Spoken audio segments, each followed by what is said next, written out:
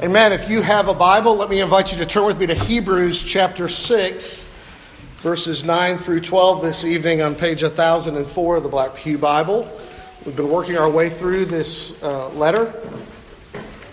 Most recently, we've seen the author prod its recipients away from their spiritual immaturity toward maturity. And he's just most recently warned them about apostasy or falling away from their profession of faith in Jesus. Now, he comforts them with the assurance of their salvation. Let me just say this. If you aren't a Christian tonight, and by the way, we're delighted that you're here. We hope that you'll stick around and think through the good news and ask all the questions you want.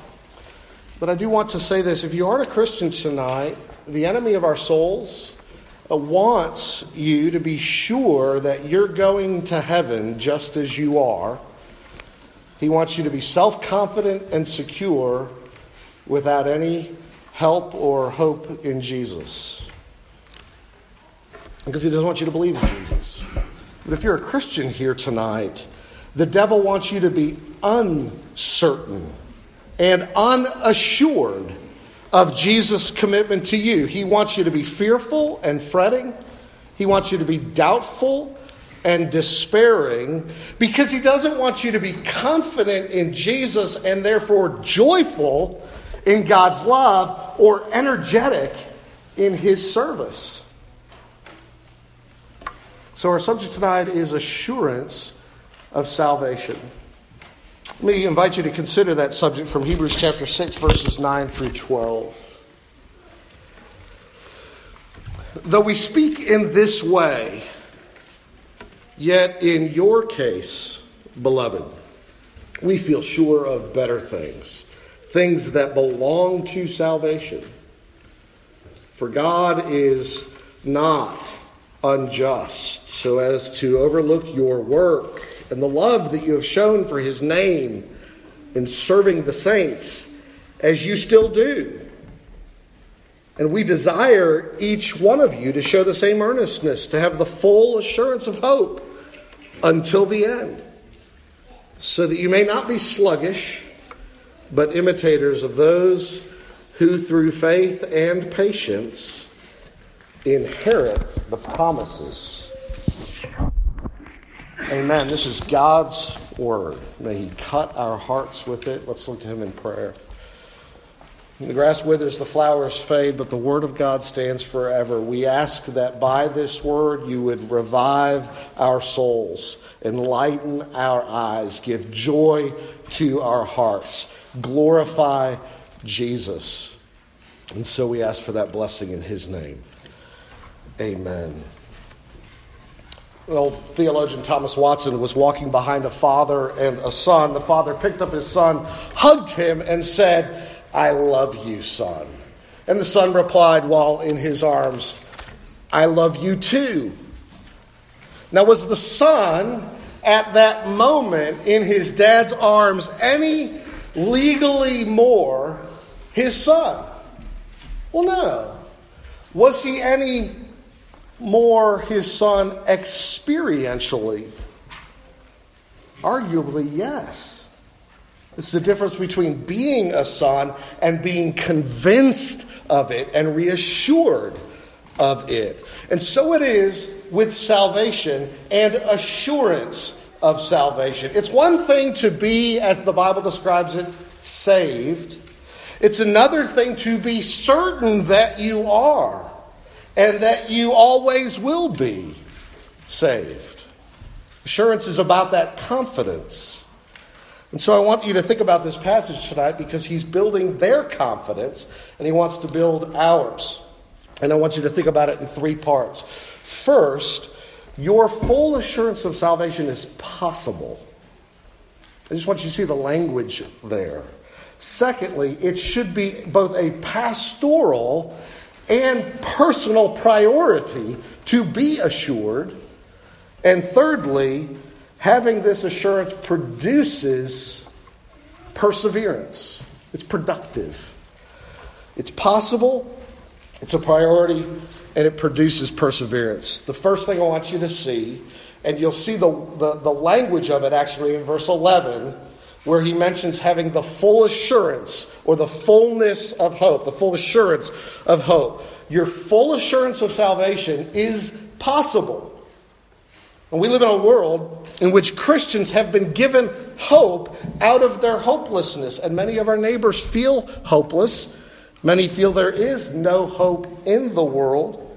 But Christianity is nothing if it is not hopeful.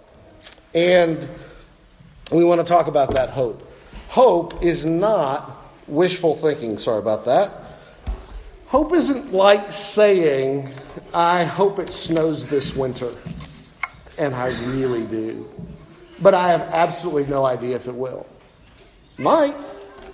But hope in the Bible is certain about the future and eagerly anticipating it, eager for it. It's more like knowing your spouse or your parent or some friend bought you a Christmas present and you know it because you've been told about it. You've seen pictures of it. They asked you what color you wanted. You saw the expense account charged to your credit card, and now you see it wrapped under the tree.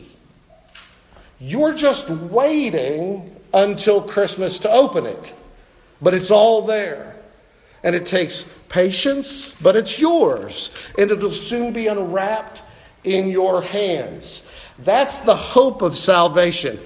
The credit card charge is not to your account. Don't misunderstand the illustration. But that's the hope we have. Pardon now and the promise of eternal life with God in glory. The well springing up inside you, Jesus said, would be a well of water springing up to eternal life. And he is that source. So why then here speak of the fullness of hope? Why did we get to this place? Well, he doesn't want to leave his hearers anxious, and he doesn't want them to feel unstable, because he knows that's the tendency of believers. Frankly, it's the tendency of most people to feel insecure about themselves, insecure about how others or even God feel about them. I was reading a story about Abraham Lincoln, and apparently when he died, this is true, the Library of Congress says so, they discovered in his pockets 2 pairs of spectacles and a lens polisher, a pocket knife, a watch fob, that's like an attachment to the watch, a linen handkerchief, a brown leather wallet containing a $5 Confederate note, probably a souvenir, and 9 newspaper clippings. The clippings were all from papers printed immediately before his death and containing complimentary remarks about him. Says the Library of Congress's Rare Books and Special Collections Division Chief, quote, "They were less proof of a president's ego than of a man who needed reassurance." Well, as it is generally, so it is with Christians. We tend to feel insecure in our relationship with others and in our relationship with God. And we need reassurance from him that he does and will always love and accept us. You know, the great Baptist preacher Charles Spurgeon sometimes doubted his own salvation. And he says, I feel like a waiter at a table feeding thousands, but not tasting it myself. I think Christians go through experiences like that. It's not surprising for Christians to experience times like that. I mean, after all, the enemy of our soul does accuse us. Our own conscience at times condemns us. We give in to temptation. We stumble. And we wonder, is the Lord hate me now? Is he forever against me now? Our trust in Jesus is weak. We wake up in the morning and there's a sheet of ice over our hearts. There are all kinds of reasons why we can sinfully feel as like Jesus is as fickle toward us as we know we are fickle toward him. Now, he isn't, but we can certainly feel that way. Now, there are various views on the market with regard to assurance of salvation. You'll find some, and here mainly among the Roman Catholic Church, that teaches that confident assurance of salvation is not available to Christians. The best we can have is conjecture. You can be probably persuaded that you are going to be saved, but you can't be certain of it. Now, when you live under that kind of teaching, you do find that many otherwise sincere believers in Jesus nevertheless live in fear and can be easily motivated by guilt.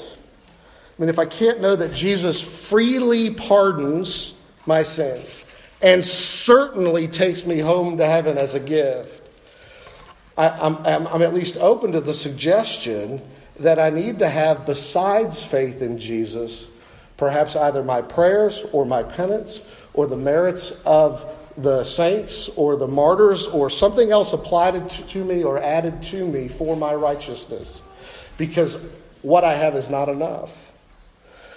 And I just want to say that once you start adding things to what Jesus did for you, where does that end? There's always the lingering sense that more could be done to be truly right with God if you go down that path.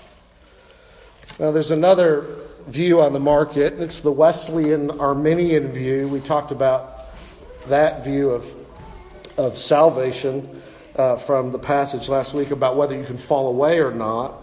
And here the view of assurance is tied to the view that genuine Christians can fall away and be lost. And if it's possible for any true Christian to possibly fall away, then you can't have assurance you will certainly be saved to the end.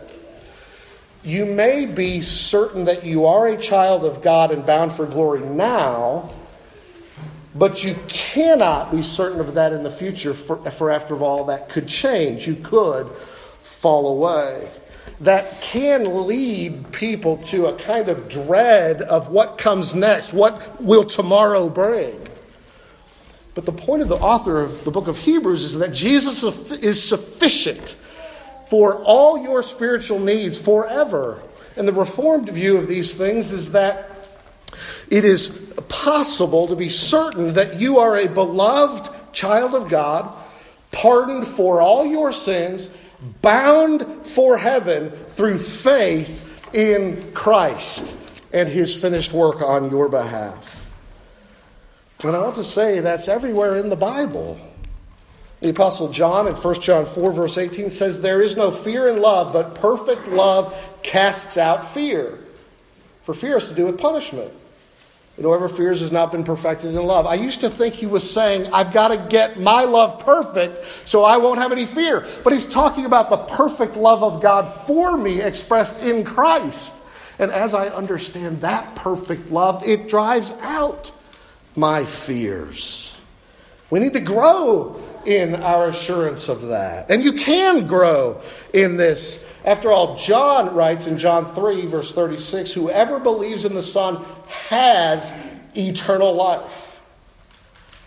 And he writes in 1 John 5, verse 13, I write these things to you who believe in the name of the Son of God, that you may know that you have eternal life.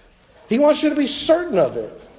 The Apostle Paul in Romans 8:1 says, there is therefore now no condemnation for those who are in Christ Jesus. When is there no condemnation? Now. Why? Christ was condemned for us. God would be unjust to both condemn the Lord Jesus for our sins and then turn around and condemn us for those same sins. You would think any judge in the world was an unjust and wicked judge to hold two people responsible for but one of them's sin. So if Christ has died for you, and you are in union with him, you're free. You're free. And the Holy Spirit is given to you. Ephesians 1 verses 13 and 14 says, in Jesus you, when you heard the word of truth, the gospel of your salvation, you believed in him, and you were sealed with the promised Holy Spirit, who is the guarantee of our inheritance. The Spirit is the guarantee. That's a commercial term. It's a business financial transaction term for the deposit or the down payment, or in our day, for the earnest money you might put down on something you're buying. It obligates you to make further payments. In commerce, if you walk away, you leave the deposit behind. You lose it.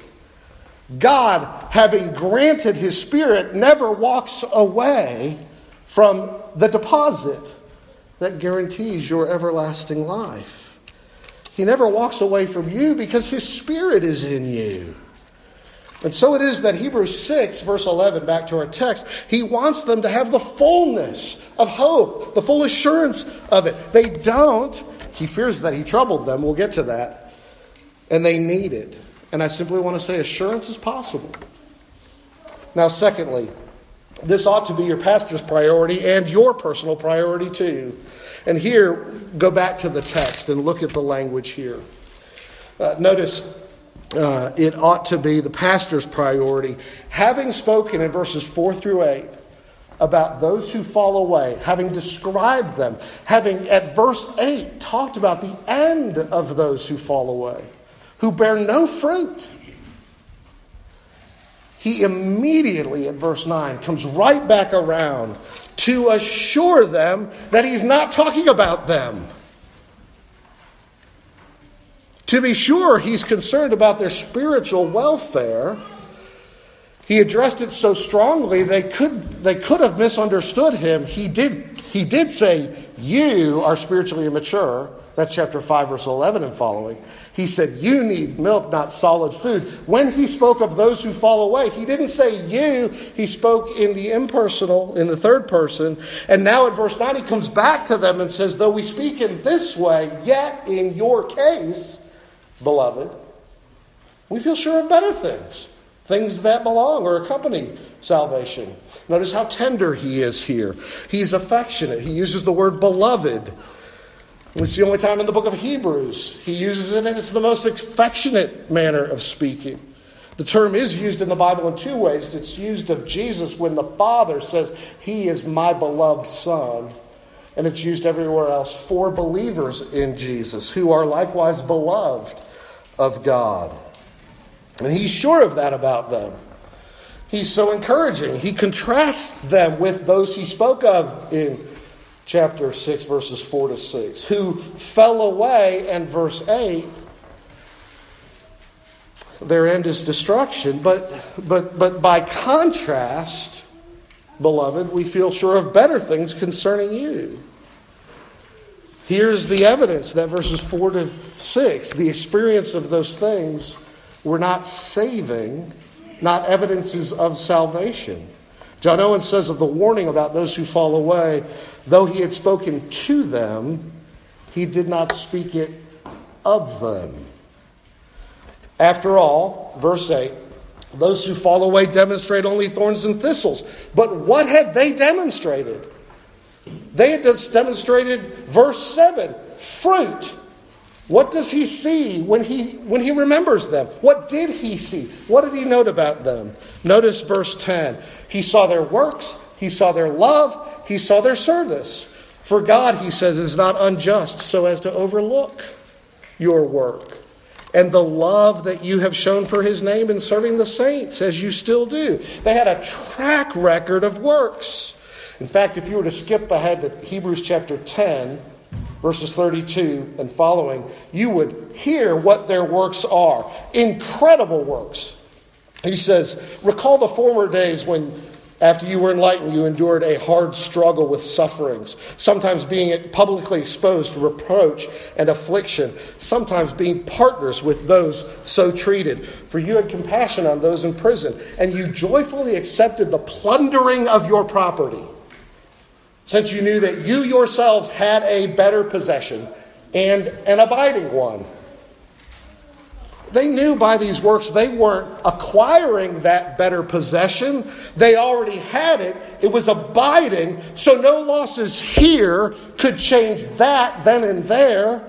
So no persecutor now could strip from them what God had given to them. And so they had these works, and they loved both God and the people of God. I know the love that you have for His name. It's an important question for you and I tonight. And it's a very simple question if you want to get at, are you a Christian? And the question is simply this: do you love Jesus? Do you love Him? Christians are people who love Jesus. Now you might ask some follow-up questions. Here's the first one. Do you love Christ perfectly? I don't love Christ perfectly, and I don't know anybody in this world who does. I will someday, but not now. Do I love Jesus as much as I ought to love Jesus? No, I just said I don't love Him perfectly. I ought to love Him more than I do, but I don't. But one day I will. Third question, do you love Christ at all? The Christ as He's described in the Bible, not of your own imagination.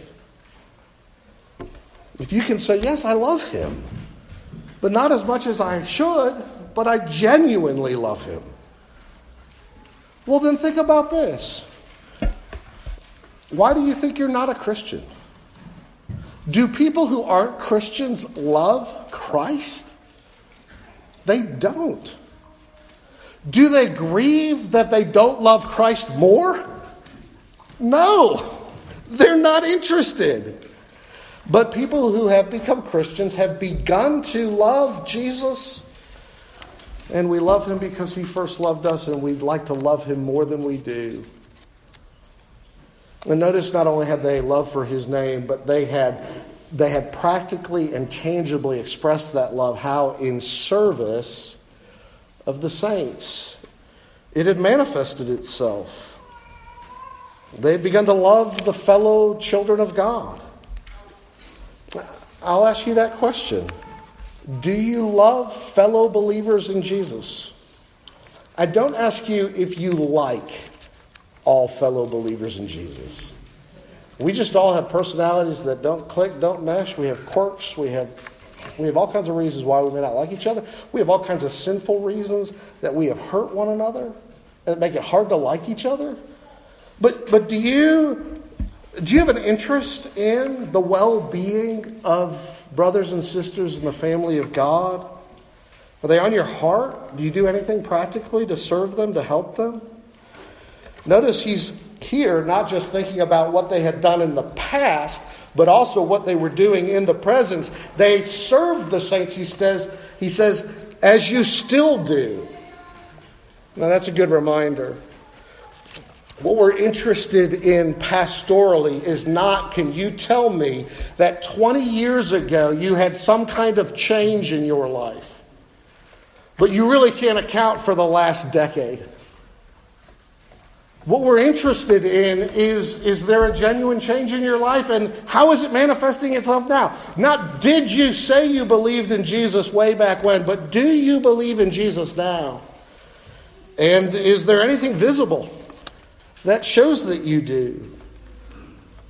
Where there is smoke, we say, there is fire.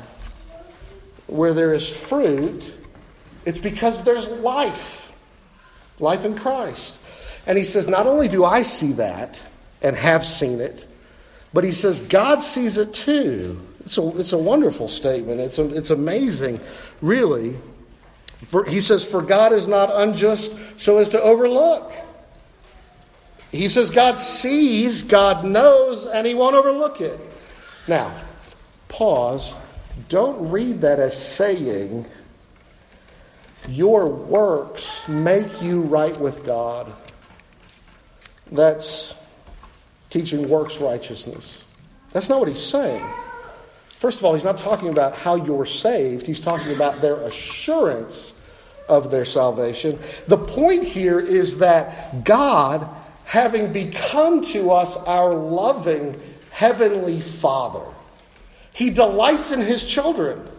He accepts our works and even delights in them, not as if they were perfect or could withstand His scrutiny as a strict judge, but He accepts them because He's already accepted us in Christ. We're His children.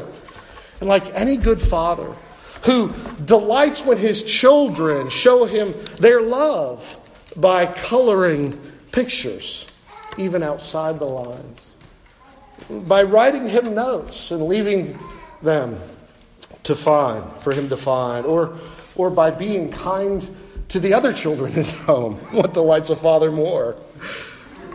These are evidences, he says, of your faith.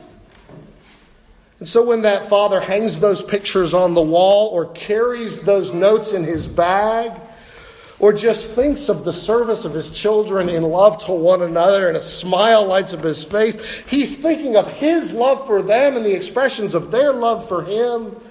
And he won't treat them like they don't belong, as if they don't bear the family resemblance, as if they were unfruitful. This is the fruit of true faith.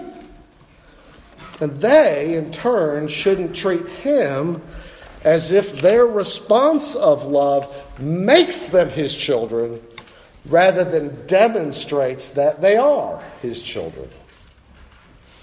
Now there's a wonderful contrast then here. On the one hand, the Bible assures us that in Christ God forgets every one of our sins. Psalm 130 verse 12, as far as the east is from the west, so far has he removed our transgressions from us. He's going to say in Hebrews 8 verse 12 in just a moment, for I will be merciful toward their iniquities, and I will remember their sins no more. But though God forgets our sin, he never forgets us. Isaiah 49 verse 15, can a woman forget her nursing child, that she should have no compassion on the son of her womb? Even these may forget, yet I will not forget you, God says to his people. He remembers every act of love we have ever expressed to him. What a grace. And in giving assurance to them, his pastoral priority is that they should have assurance. And for him, he's assured of them because he's seen the fruit of their faith. But then he turns to their assurance of themselves, verse 11, and he says, you need to make this your personal priority. We desire each one of you to show the same earnestness, to have the full assurance of hope until the end.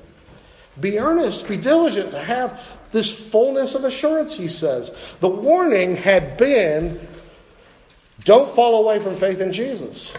Now the encouragement is to seek full salvation, or the full assurance of salvation in Jesus, through faith in Jesus.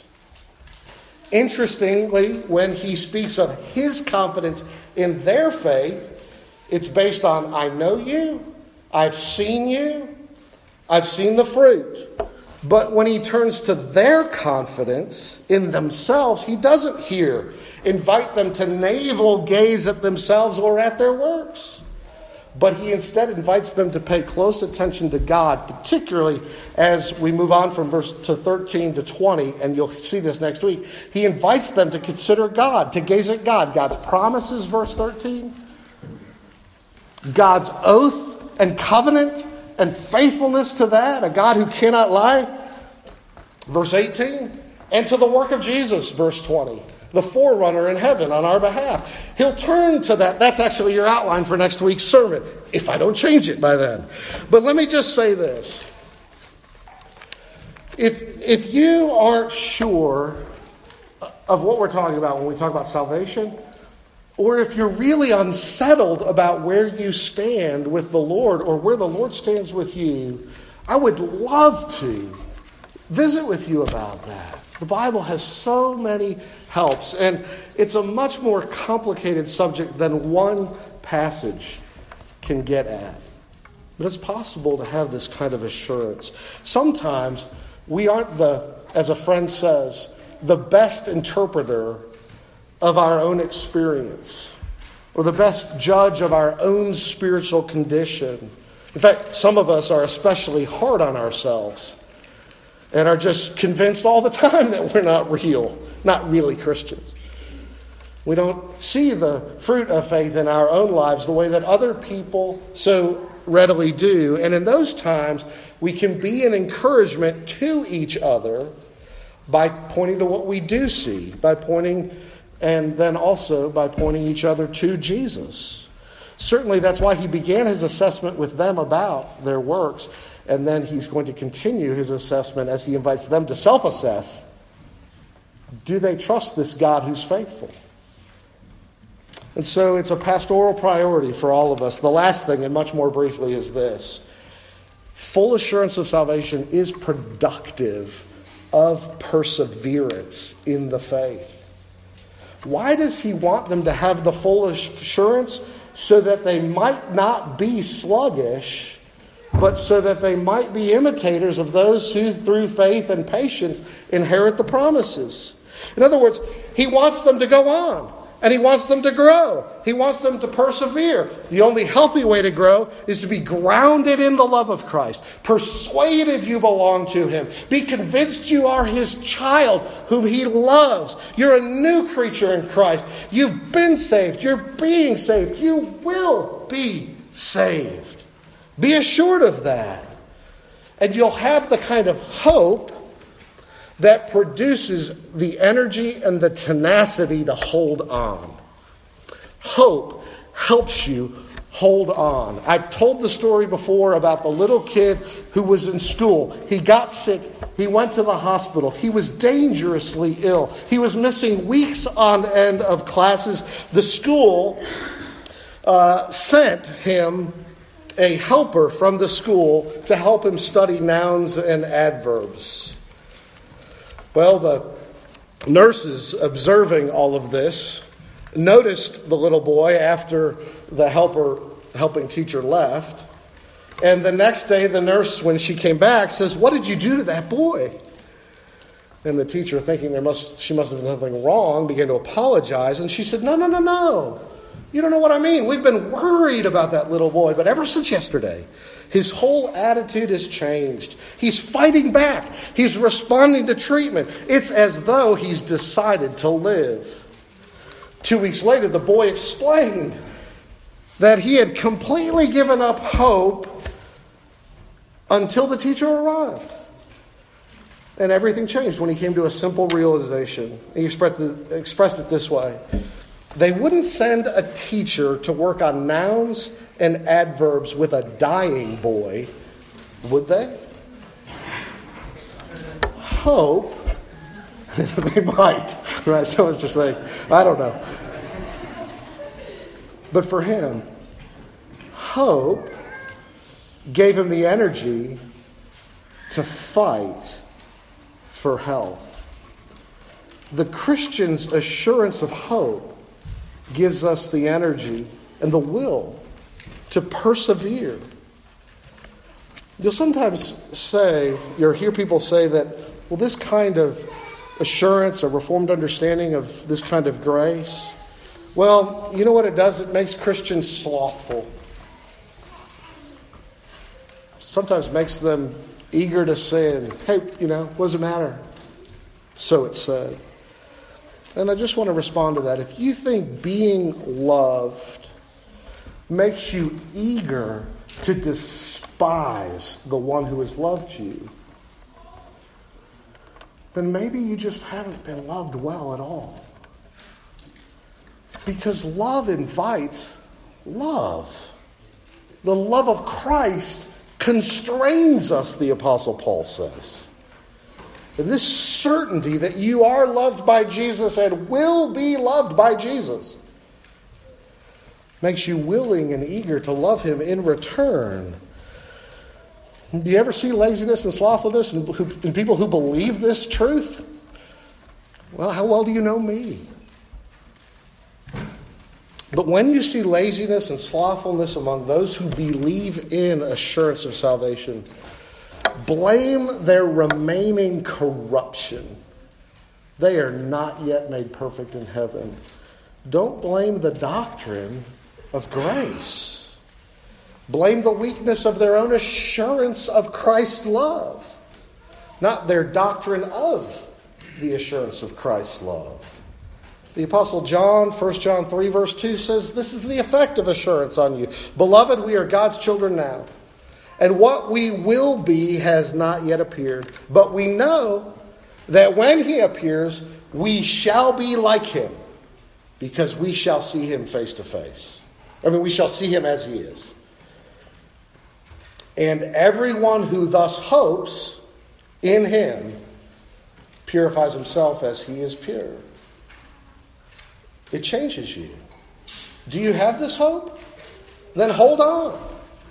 And let your forefathers in the faith is how he ends it, be an example for you in persevering, like Abraham, who didn't get all the things God promised, died waiting for the heavenly country, and yet he inherits the promises through faith and patience. May we be likewise, because we have hope. Let's pray. Father, thank you for the grace of the gospel. Thank you for your steadfast love and mercy, your covenant kindness. And we pray that we would know the blessing of it in our lives. In Jesus' name I pray. Amen. Amen. Let me invite you to stand and we'll sing.